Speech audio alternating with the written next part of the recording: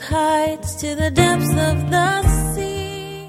So Jesus, when he says, I am the resurrection and the life, it's not just the power who invokes these things. He is the resurrection and the life. He's not just the one who has power to do it. He is the very one to do it. He is the very one. Verse 26, and whoever lives and believes in me shall never die. Do you believe this? And she said to him, yes, Lord, I believe that you are the Christ, the Son of God. All exclaiming, indescribable, uncontainable, you place the stars in the sky and you know them by name. You are amazing, God.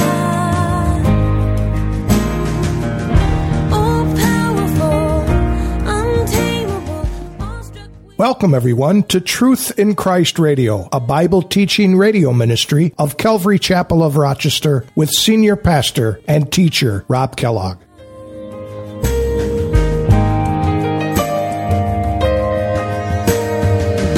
Who has told every lightning bolt where it should go? Jesus said, I am the resurrection and the life.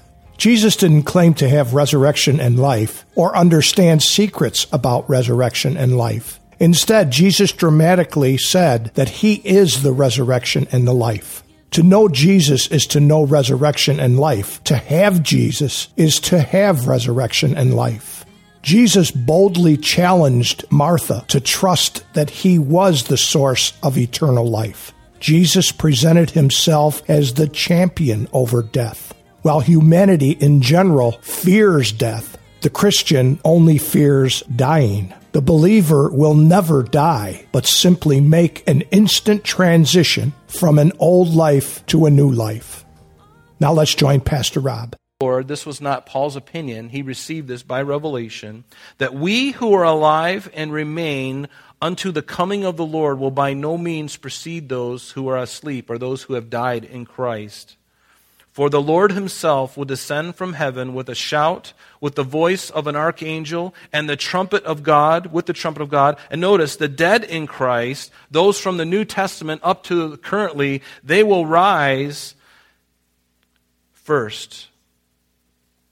The dead in Christ will rise first. And then we who are alive at that time, which could be today, hopefully, and remain will be caught up. The Greek word is harpazo. The Latin Vulgate says rapio. That's where we get our word rapture. You won't find the word rapture in the Bible because it's a Latin term.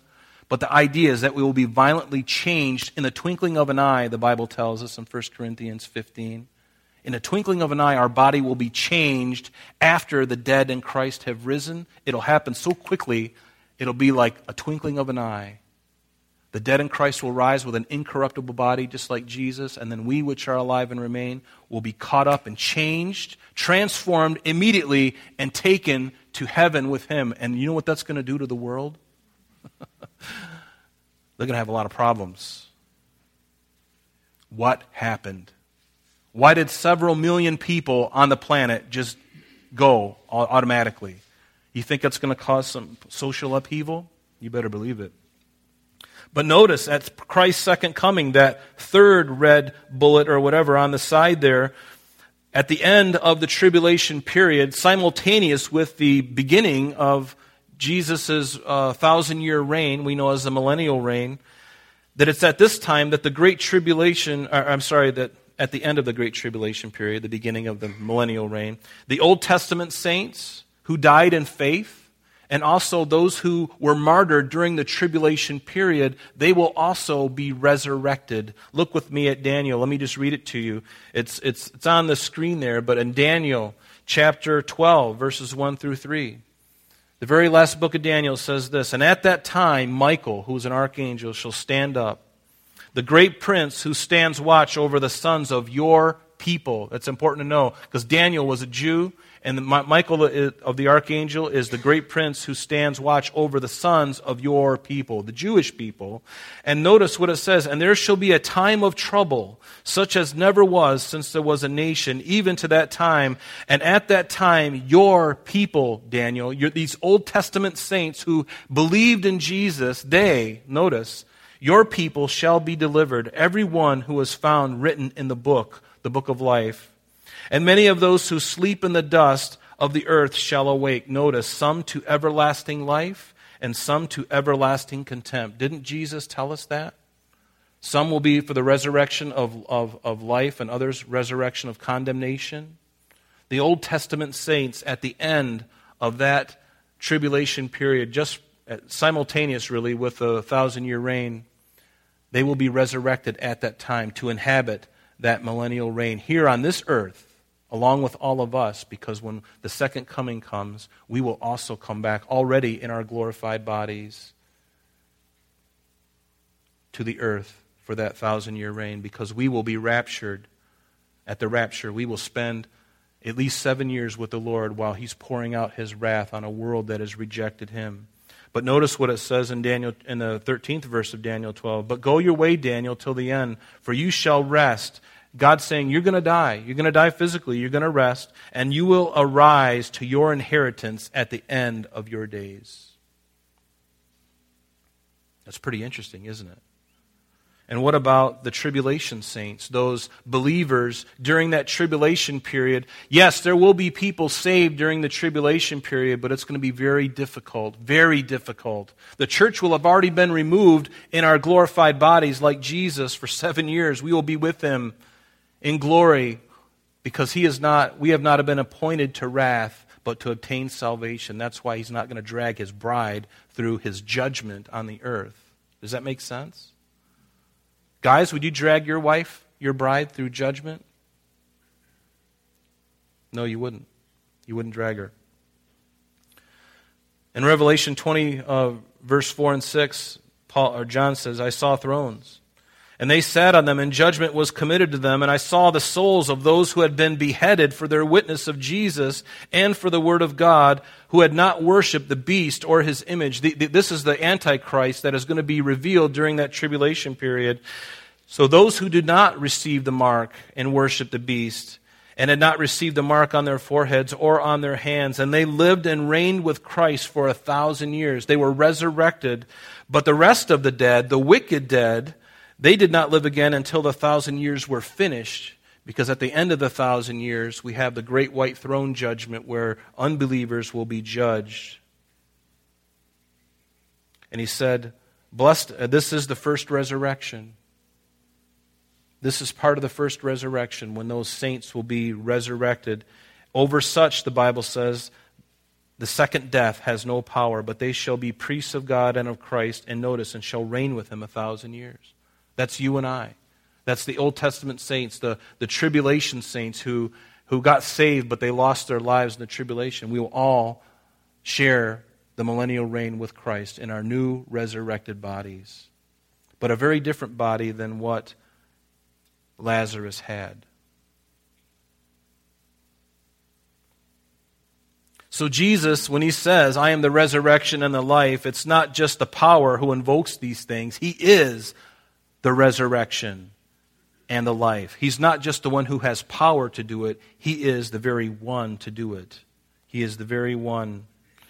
Verse 26, and whoever lives and believes in me shall never die. Do you believe this? And she said to him, yes, Lord, I believe that you are the Christ, the Son of God,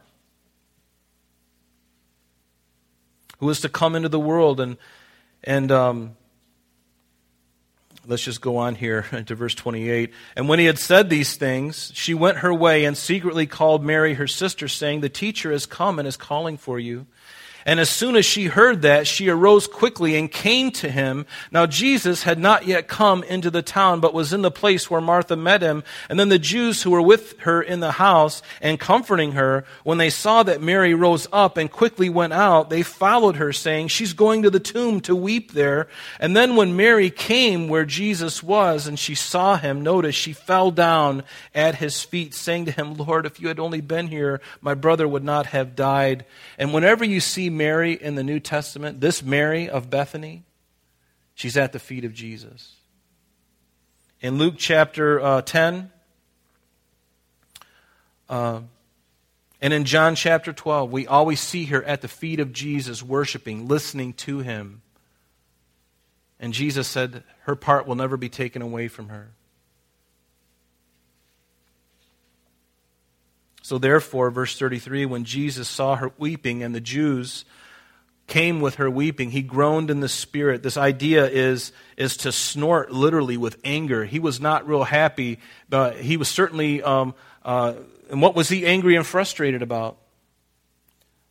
I think as he looked around at the Jews, their unbelief in him, that he was unable to raise Lazarus from the dead.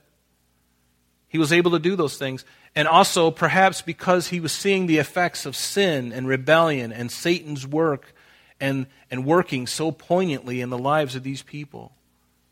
He groaned in his spirit, and he said, "Where have you laid him?" And they said, "Come and see." And the shortest verse in the Bible, in verse 35, Jesus wept. But he foreknew what was going to happen. And then he said to the Jews, then the Jews said, "See how he loved him." And some of them said, "Could this man who opened the eyes of the blind also have kept this man from dying?" And then Jesus, again, groaned in himself, came to the tomb, and it was a cave. It was and a stone laid against it. And these limestone caves, they're all over Israel, actually. And Jesus' tomb is very similar to this. It's actually built in the limestone. And when you walk into that tomb, right on the right-hand side, you'll see two different slabs where there's actually three. That people would go in when they had died, they would lay their bodies there. And so this was a very similar thing for Lazarus. And so Jesus said, "Take away this stone." And Mary, the sister of him who was dead, said to him, "Lord, by this time there's a stench. He's been in there for 4 days." But Jesus said to her, "Did I not say to you that if you would believe, you could see the glory of God?" And then he took away the stone from the place. Then they took away the stone from the place where the dead man was lying. And Jesus lifted up his eyes and said, "Father, I thank you that you have heard me. And I know that you always hear me. But because of the people who are standing by, I said this, that they may believe that you had sent me." And then, when he said these things, he cried with a loud voice, "Lazarus, come forth." There's a church father named Augustine who made this comment about this, and I think it's really interesting. He says, if Jesus didn't call Lazarus by name, then all the dead would have come out of the tombs. That would be like a holy blooper. But of course, Jesus knew that. He called him by name. "Lazarus, come forth." And I can just imagine him standing there, and everyone's around in disbelief, but kind of wondering, is he really going to do this? Is he really able to do this? And Jesus had no issue. And he says, "Lazarus, come forth," in a loud voice. And Lazarus came out, bound, and just enough where he could waddle out, right? And he who had died came out bound hand and foot with grave clothes, and his face was wrapped with a cloth, just like Jesus. Jesus said to him, "Loose him and let him go." And then many of the Jews who had come to Mary and had seen the things Jesus did, notice they believed in him. So there was some fruit in this resurrection of Lazarus. But some of them went away to the Pharisees and had told them the things Jesus did. And then the chief priests and the Pharisees gathered a council together and said, "What shall we do? For this man works many miracles, many signs. If we let him alone like this, everyone will believe in him, and we'll lose all of our money." Oh, wait, did I say that? We'll lose all of our prestige. "And the Romans will come, and they'll take away our place in our nation." And one of them, Caiaphas, being high priest that year, said to them, "You know nothing at all, nor do you consider that it is expedient for us that one man should die for the people, and not that the whole nation should perish." Now this he said, not on his own authority, but being high priest that year, he prophesied that Jesus would die for the nation, and not for that nation only, but also that he would gather together in one the children of God who are scattered abroad. And guess what? That's you and I. Not just the Jews, but for the Gentiles. We would all be gathered into one. And what is that name of that group of people? Jews and Gentiles together in Christ? It's the church. The ecclesia. Yes, that's us. Then, from that day on, they plotted to put him to death. Therefore, Jesus no longer walked openly among the Jews, but went from there in the country near the wilderness to a city called Ephraim, And there he remained with his disciples. And the Passover of the Jews was near. This was the third Passover spoken of in John's Gospel, the very Passover that Jesus would also die. And many went from the country up to Jerusalem before the Passover to purify themselves. And then they sought Jesus and spoke to themselves as they stood in the temple, "What do you think? That he will not come to the feast?"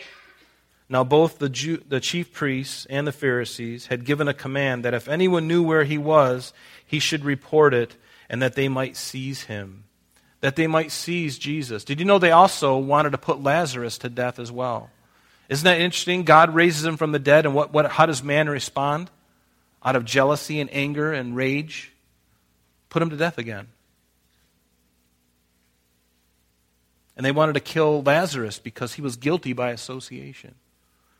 Are you willing to be guilty by association in Jesus Christ? Are you willing for people to mock you? I don't know if you knew this, newsflash, but your faith in Christ is not really well received in the world. No one's going to pat you on the back for your walk with Christ. The world certainly is not going to do it. They're going to be against you. Now, does that mean that we go against them? No, we don't. We love them, right? Jesus loved them. So we don't respond in kind. That's what the world does. We mustn't respond in kind. Jesus said, "Blessed are those who persecute you." Blessed are you, when those who persecute you and say all manner of evil against you. Blessed are you. And we enter into those sufferings of Christ that Paul spoke of. That's not an easy thing, is it? That's nothing we really wanted to sign up for. We wanted Jesus to do all the dying and everything, and for us to just get off scot-free. Well, he did do all the dying to preserve us, to save us eternally. That he did. But there's going to be some bumps and bruises along the way for us as too. And it's called persecution. And it's important for us to really get close to the Lord, because those days, folks, I believe, and I'm just warning you because I believe it's coming. If it hasn't already, it's already happening. But now's the time to make your calling and your election sure. To know that you're in the faith, to know that you're a believer in Christ. And if you don't know for sure, come up and pray with us. Pray with somebody next to you. If you've never been born again, then come up. We'd like to pray with you. Receive Christ into your heart. Don't delay. You don't have tomorrow. You don't have the opportunity of tomorrow. You don't know what's going to happen today. We have no guarantees of tomorrow. And why live in jeopardy? Why live in jeopardy every day unless you're 100% sure? I know that I'm going to heaven. And it's not because of any performance that I have given. It is strictly on the merit of Christ. That is all. There's nothing good within me. I know that. And you know that. But we must come to him. He paid the price. It's a message we've heard and heard and heard. But listen, it's time to stop listening so much and respond to that message. Have you responded to that message of the gospel today? If you haven't, whether you're in earshot of this or online or later as this goes out on the radio, do not wait another moment. Don't wait another moment. Today is the day of salvation. And for those of us who have known him, draw near to him. Get closer to him than you've ever been. Start reading your Bible again and start carving out time, because it is not going to happen by automatically. It's not going to happen by osmosis. You've got to be deliberate and you've got to be determined in this, because you know as well as I do, life takes over and your time is shot. And then you get to your pillow at night and go, wow, I didn't even spend any time in the Word today. I didn't spend any time in prayer today, but I got all my list done. Folks, the greater thing, the most important thing, right now, more than ever before in the history of the world, do you understand that the Lord is wrapping things up very rapidly? Is anybody aware, in tune with that? Woo, whoop, whoop. Are we in tune with it? It's happening. It's happening. So what are you doing? Do you know Christ, or are you drawing closer to him? Or you think, it's just coincidence, these things are happening. Hey, listen, the Bible's very clear. It's very clear, and now is the time. Do not wait another day. And I say that in the most loving way I can. You need to be born again. Jesus said to Nicodemus, a very religious man, you've heard me say this before, Nicodemus, you've got all the things, you've got all your ducks in a row, you've got all your spiritual ducks in a row, at least you think you do, but you need to be born again, because if you're not born again, you will not see or enter the kingdom of God. And the same is true for us. We will not see the kingdom of God. We will not enter the kingdom of God. We will not be saved unless the Spirit of God is in us, and that is there for the asking. All we have to do is confess our sin and say, God, would you please forgive me a sinner and take up residence in my heart. Take up residence in my life. Take all of me. Consume me. Lord, change my life from what it's never been. I want, even now, even though I know I'm born again, I'm going to ask God to save me again. I don't need to do that because I know I'm saved, but Lord, do it. If there's even a part in my little finger that's not redeemed, save it. Save it. Save me, God. Cleanse me and heal me. Renew your spirit within me. Do you want that too? Even if you just want to restore, you have your life with Him restored, would you stand with me? Stand. Let's stand. If you don't, then sit down. If you don't want that relationship with Christ to be ramped up, to be real, made real again, for Him to infuse it into you again and just give you a fresh touch of God's Spirit. I need that. You need that. We need it now in the day that we live, folks. We have to be bold in love. And we have to know that we're His, because if you don't know you're His, your life is going to be like mercury all over the floor. It's just going to go, you're going to be scattered everywhere. You're not going to know what's happening, what you're doing. You're going to be frustrated, confused. But the Lord loves you. Let's pray that God would fill us. For those of us who don't know Him, that today, right now, in your privacy of your heart, you'd say, God, save me. And let's do that. Father, we just pray this morning, Lord, that you would reach down from heaven right now. And for anyone in this room or anyone visiting online, Father, if there is any one of us that has been just thinking we're religious, thinking that we're okay, Lord, but we've never given our heart to Christ, Lord, would you please come into our hearts? Would you please forgive us of all of our sin that we've committed? Every single sin, Lord, cleanse us in the blood of Jesus Christ from the cross. And Lord, we take it by faith. We believe that is more than adequate to forgive us, to cleanse us from all of our sin, and then take up residence, Holy Spirit, in our hearts. If we have not known you, Father, please save us. And Father, for those of us who do know you, God, would you please pour out your Spirit in this day, God. Renew us and transform us even again. Light us up again, Lord. Bring revival in the church. Bring revival in my life, God, and help me to be, the marks of it, to be love, Lord, not anger, but to be love, Lord. Do it, Lord. Do it today for us. Lord, fill us as often as you will. As often as you will, Lord, fill us and draw near to us. We need you, Jesus. We are hopeless. We are helpless without you. And we ask that you do all of this, Lord. And would you answer the prayers of everyone in this room, including myself. In Jesus' name, amen. Amen. That's all the time we have for today. But please join us next time as Pastor Rob continues our study in the book of John.